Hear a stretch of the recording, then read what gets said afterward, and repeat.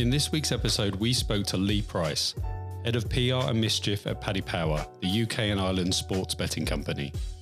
Their Save Our Shirt campaign was a big winner at last year's PR European Sponsorship Association Awards, taking home the treble for best use of PR, sports sponsorship 400 to €1 million, and the Game Changer categories. Lee gives us an off-field insight into the campaign, from how they planned the PR fallout from the Football Association, what the Huddersfield Town players thought of it, and even the issues with stitching of the shirts. The next audio you'll hear is a clip of the campaign, and then the next voice is Lee with a post-match summary of the work.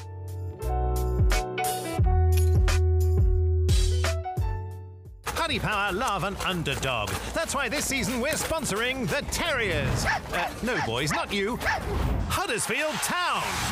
The club who launched the careers of footballing greats such as Herbert Chapman, Bill Shankly and Neil Warnock. Yeah, we believe they'll bounce straight back from relegation. That was all just bad luck. Because let's not forget, Huddersfield Town are a true football institution. Every fan knows they were the first team to win back-to-back-to-back league titles. Thanks, Wikipedia. Now they've got a team to write a new chapter in history. And they're looking great in training, according to Marcelo Bielsa. So, we've created two revolutionary new kits for Huddersfield Town. The home shirt with the world-first sash logo, and the stunning away shirt, which pays tribute to Huddersfield Town's rich 110-year history with 110 Paddy Power logos. We've even convinced the club to replace those silly old shirt numbers with next goal scorer odds. It's the future. And then we thought, whoa! The football shirt is not a billboard. Try these on, lads. That's more like it. Paddy Power knows the very best way to sponsor a team is by unsponsoring them. That's why we're launching the Save Our Shirt campaign. And that's why Huddersfield Town's kit won't have our logo on it at all. Don't you wish we weren't on your shirt? Paddy Power, Save Our Shirt. Save Our Shirt was born out of actually an issue around gambling companies, which is always sensitive given that we are indeed a gambling company. But fans were sick of seeing gambling logos everywhere, and particularly on football shirts. And that was even more heightened around foreign gambling companies that used different languages to English. So your team would run out with a message on their shirt that you just didn't know what it said. All you knew was that it was some vague Chinese, for instance, gambling company. And it was overkill. More than half the top two tiers were sponsored by betting companies. And it was a widespread, well-established issue that was kind of the elephant in the room of the gambling industry. And at Paddy Power, we're kind of fortunate, I suppose, in the marketing department that we didn't sponsor any teams. And we said, we've got a chance here, an opportunity to stand away from the crowd and call BS on this and make a stand. And so we decided for the first time in our history to sponsor a major football team in Huddersfield Town. But of course, we're going to unsponsor them and shine a light on wider industry issues while having some fun in between. And to say it went to plan without trying to be too smug here would be an understatement. We actually had 2 or 3 backup routes to try and make the story work. But it turns out the moment we released our garish, chest-long sash sponsorship logo on the Huddersfield shirt, the internet melted. And then the team played it in a friendly, the internet melted again. And then when we pulled the rug, people were actually, bearing in mind we're a bookie, quite gracious and complimentary about what we were doing. So we're really proud of this piece of work, and I'm always delighted to talk about it. That's great. And I guess looking at your job title is PR and Head of Mischief. And I guess this campaign really embodies your role and the pursuit of the Paddy Power business, because I guess it's quite rare for any football sponsorship to get this kind of fanfare or media exposure, especially a club that's not in the top tiers. So were you surprised by the reaction? The honest answer is, yeah, I was kind of surprised. Obviously, that was the goal, but we always have sort of a best case scenario vision, a worst case scenario vision, and then a kind of realistic expectation in between the two, which is still quite a high bar, by the way, in case my boss is listening. But the way it went absolutely nuclear was great, but also we thought this really went perfectly. So there was an element of surprise, yeah. You know, I've known Paddy Power for a number of years, being born and raised in the UK, and my dad being a bookmaker for 25 years for William Hill. So I know the industry very well. I did see this as quite a shift away from, say, one of your very famous campaigns that saw Danish international Nicholas Bentner at the European Championships in 2012 revealing Paddy Power boxer shorts during a goal celebration. And I guess to not have your logo on the shirt when you had a logo on someone's boxer shorts Did the PR of this campaign, I suppose, outweigh what you would have traditionally have got from just sponsoring Huddersfield Town's traditional sports sponsorship? Yeah, I would say so. And I think the example you referenced there and this one as a comparison, it sort of reflects the development in the brand. So in 2012, Paddy Power was still kind of trying to establish itself as a brand in the UK and Ireland, and basically putting the logo on the pants was like a blunt instrument of saying, this is us, notice us, remember our name sort of thing. Whereas 7 years later, we didn't need to take that route because our brand name was already well known through stunts like the Bentner one. So we could afford to be a bit more, I don't know, clever with it or tactile with the thinking. And yeah, the PR far outweighed what we would have got just for sponsoring the kit. Although I would note that the first day of our campaign, we put out a very straight press release just saying we were going to sponsor Huddersfield Town shirts. And that did get more coverage than you'd expect any other straight sponsorship announcement because we're Paddy Power and because we have a reputation. So there would have been a decent level if we played it straight. But yeah, the numbers from this were insane, to be honest. And I suppose, as you say, because you hadn't done much of that in this space before, it was probably quite a big thing and not necessarily a top tier club, probably would have surprised a lot of people. Yeah, we did talk about what should we do with a Premier League club? And obviously the impact will be expanded to a more global audience and there's more eyeballs on them. But basically budget factors meant that the value wasn't there to go with a Premier League team. The cost would be extremely higher than with Huddersfield. And we felt that we were clever enough, dare I say it, to make it work with Huddersfield, who still had a decent reputation, but had just been relegated in quite a poor season and then went on to struggle in the Championship. So there was a challenge there, but we felt that the money didn't stack up for sponsoring a Premier League team to do it. And that also, when we spoke to clubs, what made this campaign work was the fact that Huddersfield were all in on it. To use a betting phrase, God, I've become one of them people. They totally got it straight away and they wanted to build it with us, whereas not all clubs we spoke to were like that. And I suspect, I don't know this, but I suspect that Premier League teams might be slightly more precious about certain things. So we released a video about the sponsorship before the logo reveal, which kind of gently took the mick out of Huddersfield. I'm pretty sure Premier League teams wouldn't allow that. I don't think Premier League teams would have worn it in a friendly. I don't think Premier League teams would have held firm when the FA were phoning them off the hook all day long, telling them not to wear this logo in the friendly that night. So we had to find the right partner more than just finding the biggest club to go with. Thinking about that and talk about finding the right partner, I guess let's start from the very beginning. How did this brief come about, or what did you task your partners with doing something like this? Where does great award-winning work start from? It starts from a really, really basic brief that I wrote. I just rattled out a one-page brief. My colleague Amy had said, there's this cool agency called Octagon in the UK. Should we give them a brief for the new Premier League season? And I said, yeah. I kind of resent the fact that I had to write a brief. I thought, just send us ideas and we'll pick the best ones. That's our usual approach. So I whacked out a one-page brief, basically just saying, we want to be world famous, we want big, we want ambitious, we don't want any restrictions, don't worry about budget, don't worry about laws, anything like that. Just let's start with big ideas. And they came to us with the idea was just, in inverted commas, to unsponsor Huddersfield, or unsponsor a club, sorry. It didn't have the reveal element, which we added later.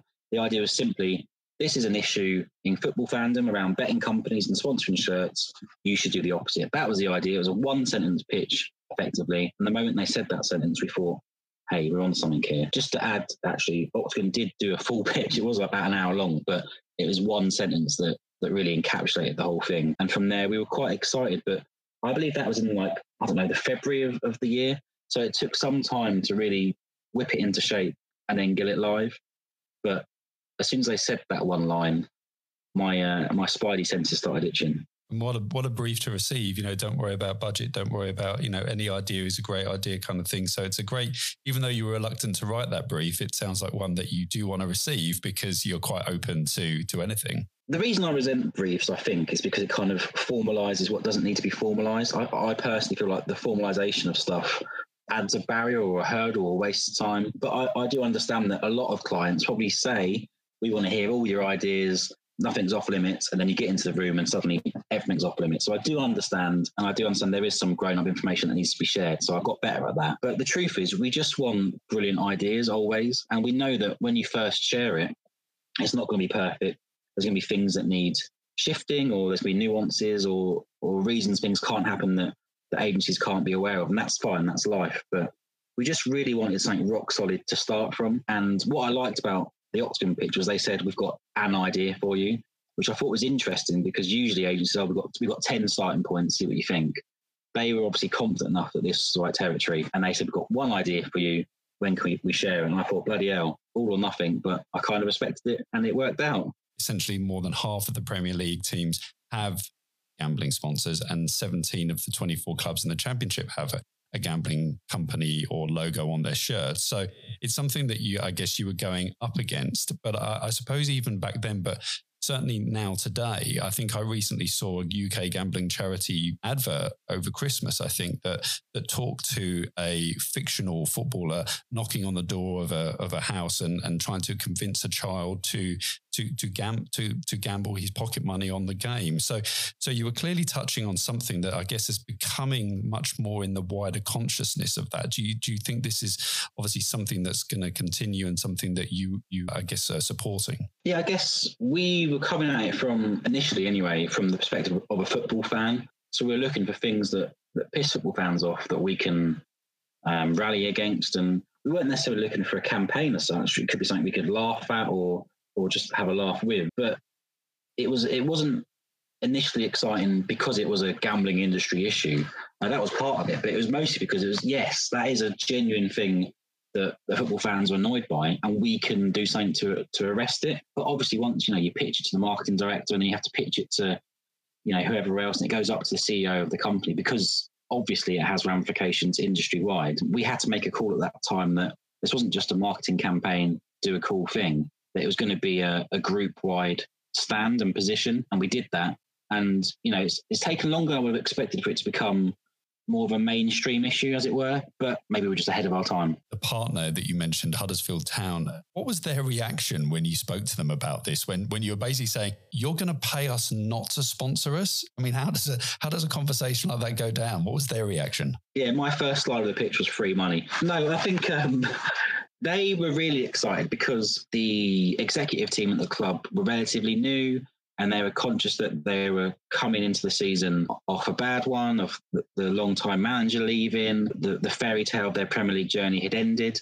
And they saw it, I would guess, it is a guess, as an opportunity to create some positive buzz around the club. But our pitch to them was very, very clear that they were going to have to endure a shitstorm from their fans for a number of days, that when this logo went live, people would hate it, and that they would have to truly have the stomach for that. And I think the moment that it became clear they did have the stomach for that was when they said about, we talked about how can we ramp it up, and we were brainstorming with them. And they said, we've got a friendly against so-and-so on this date. If you launch it that week, we could wear the actual kit in that friendly.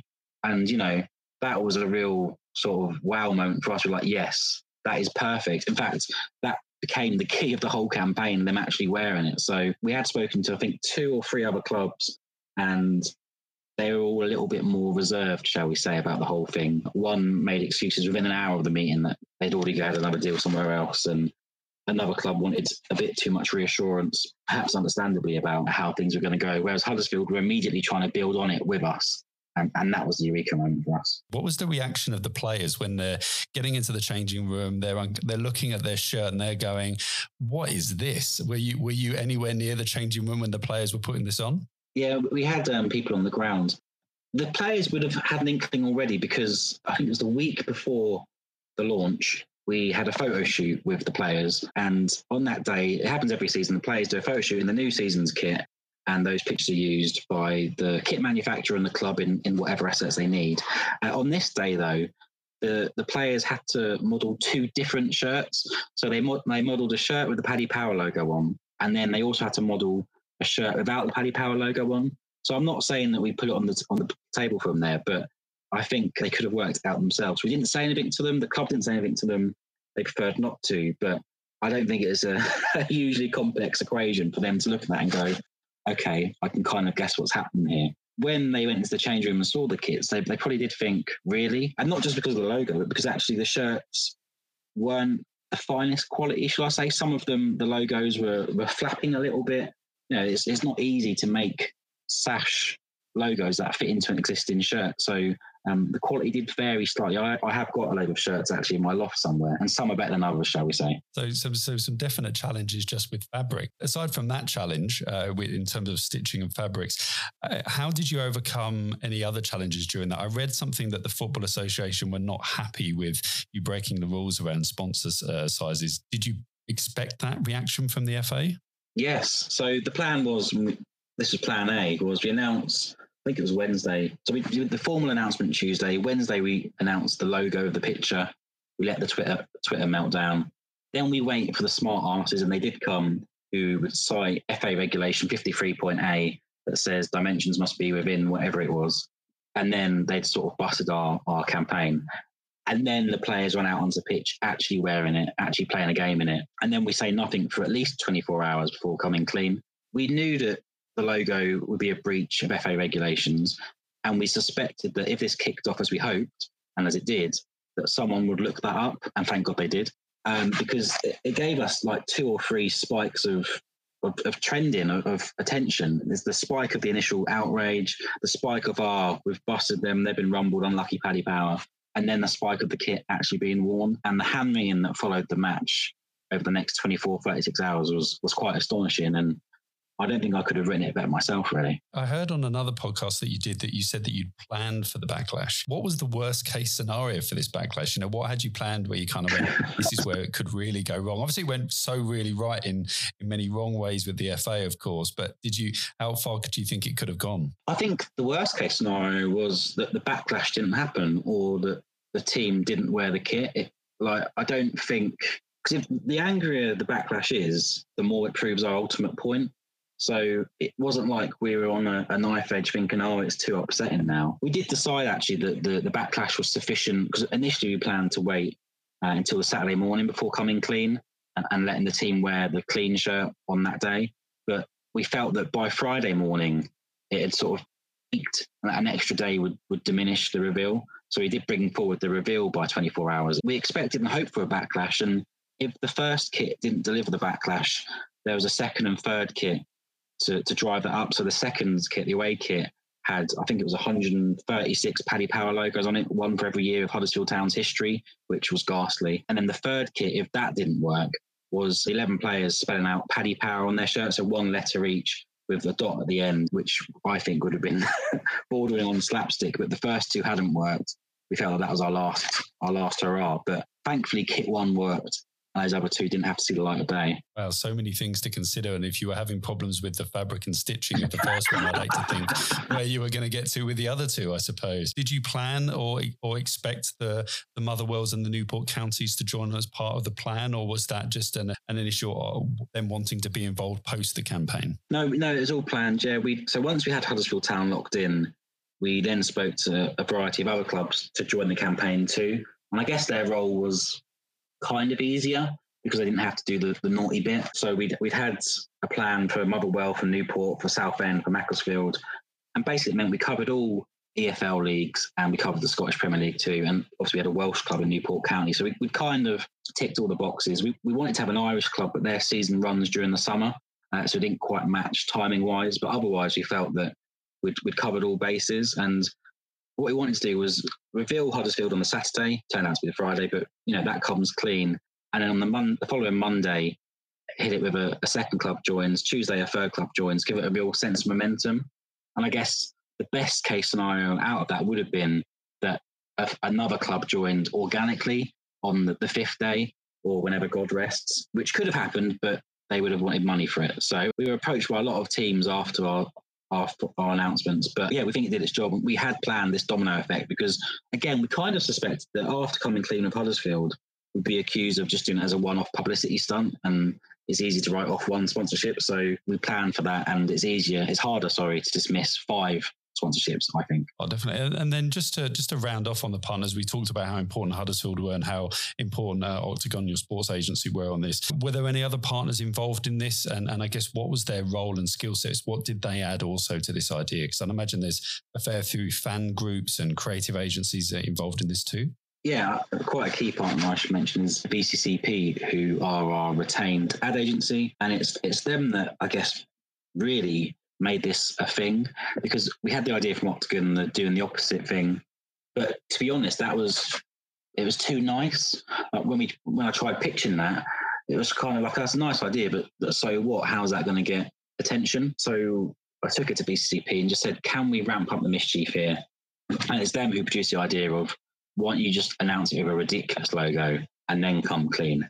And then from there, the boulder just ran downhill very smoothly. But that was a key intervention, because without that, I don't know if it would have happened. And then we worked with the Ball Street Network for social media, really as a backup, again, in case that the outrage didn't come, but it did come. And to be honest, their role was more just to amplify the existing outrage. But we had in mind that if people weren't going to kick off organically, could we try and force that a day later with the Ball Street Network if Kit 3 hasn't worked? But again, thankfully, our backup plans weren't necessarily needed.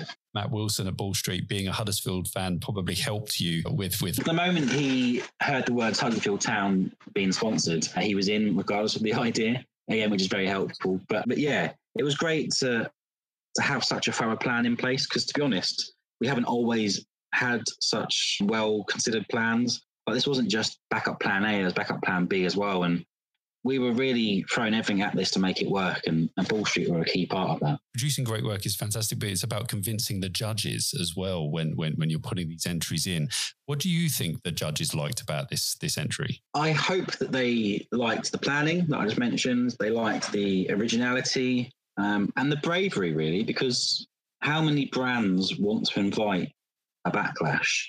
I think there's only a handful, really. And that's why it worked, because it was carefully orchestrated, I guess you could say, in a cynical way. Like, we expected A to happen, so we planned B, but that's just good marketing, isn't it? Just to delve deeper into the judging piece, I guess I also read on your LinkedIn that you're going to be a judge this year at PR Moment Award. How do you approach judging, and maybe how would you have judged this? Is there anything that you might go, I would have liked to have seen this, or it perhaps didn't have that? You know, how would with your judge's hat on now, one, how would you looked at this award, and two, what are you looking for entries into that particular award? Yeah, I mean, first and foremost, I would have given it 10 awards, not 3. But obviously, I'm biased. I think that when I look at it now, and I think, what could we have done more or better? The 2 question marks I have are, one, could we have done a Premier League club, which we kind of touched on earlier, but could we have made that work? Would that have made a bigger impact? And then that kind of ties into the second thing, which is, could we have done it for a second season? And maybe that's when you bring the Premier League club in. But they're difficult questions, and questions we did explore. And the second season thing, we felt that it wouldn't have the same impact, perhaps, obviously, but we couldn't quite find a big enough impact to make it make sense. So they're the 2 question marks that I probably would look at as a judge. And what am I looking for creative work? Stuff that makes me go, oh, for fuck's sake, I wish I'd done that. Basically, stuff that I wish that I could steal, stuff that I could potentially steal, things that make me jealous. And it's that sort of, that gut reaction of, I absolutely love that. That's absolutely brilliant. I'm not sure I could have thought of that. So it's not, making budget work hard or ticking all the channels or whatever. It's just about, for me, creativity and ambition, and then delivering that with actual results. Where does this rank in your portfolio of work? It's such a fantastic campaign, but I know of many campaigns that Paddy Power have done over the years. Where would you say this ranks in everything that you've done to date? It has to be number 1, to be honest. It's the first thing you go to, and someone says, oh, what are you proud of at Paddy Power? That's the one, when I eventually leave the brand, that's the thing that I'll always think back to. There is other stuff too that I'm really proud of. Our campaign in the 2018 World Cup, for instance, talking about homophobia in Russia and really sticking it to Putin over that. I'm really proud of that too. But the success of this one makes it number 1 in my books. What's next? What are the big campaigns that we should be looking out for? Perhaps you may not be able to share, or there might be stuff that you already think about putting into awards. What is it that we should be expecting or looking out for that's coming up for you with campaigns, or creating more mischief over the next 12 months? Yeah, I'm going to have to apologise in advance, because this is going to be a bit of a spooky, vague answer. I don't find that sharing mischief too much works for me. Last year, 2020, was really interesting for us in terms of what does mischief mean? And it had to shift slightly away from being provocative, maybe, into something more entertaining, because there was nothing else going on for people at home. And I think there might be a sense of more of that this year, depending on how the various lockdowns go. But what we did do last year was put on what we like to claim was the UK's first major sporting event post-lockdown. put on a golf tournament with celebrities and golfers in it. And that really worked for us in terms of a sporting event. It was in conjunction with the European Tour, for instance, and as a content maker. So I would say that that is a route we'd love to explore again, perhaps in other sports, and particularly given the restrictions around just about everything at the moment. It's hard to do something really naughty, shall I say, when the world's pretty naughty itself. But I am trying, believe me. Everyone needs creativity in these times, right? So I guess that's quite a challenge in itself. But it does seem that sport and creativity are things that people will always look for. So a good brief potentially to be working on in the future. Yeah, and people will continue to talk about sport, and perhaps talk about sport more than ever before, because the alternative is some really dry chat about people dying, which it's horrible, but we don't really want to talk about that all day long. It gets us down. So sport is a great escape. And if we can add to the conversation and give people something else to share in their WhatsApp groups or to talk about their family with, then that's a job well done for us. Lee, thank you so much for talking about your Mischief and this fantastic Save Our Shirt campaign. I really appreciate you coming on to this podcast, and good luck over the next 12 months. Thank you. And thank you for having me.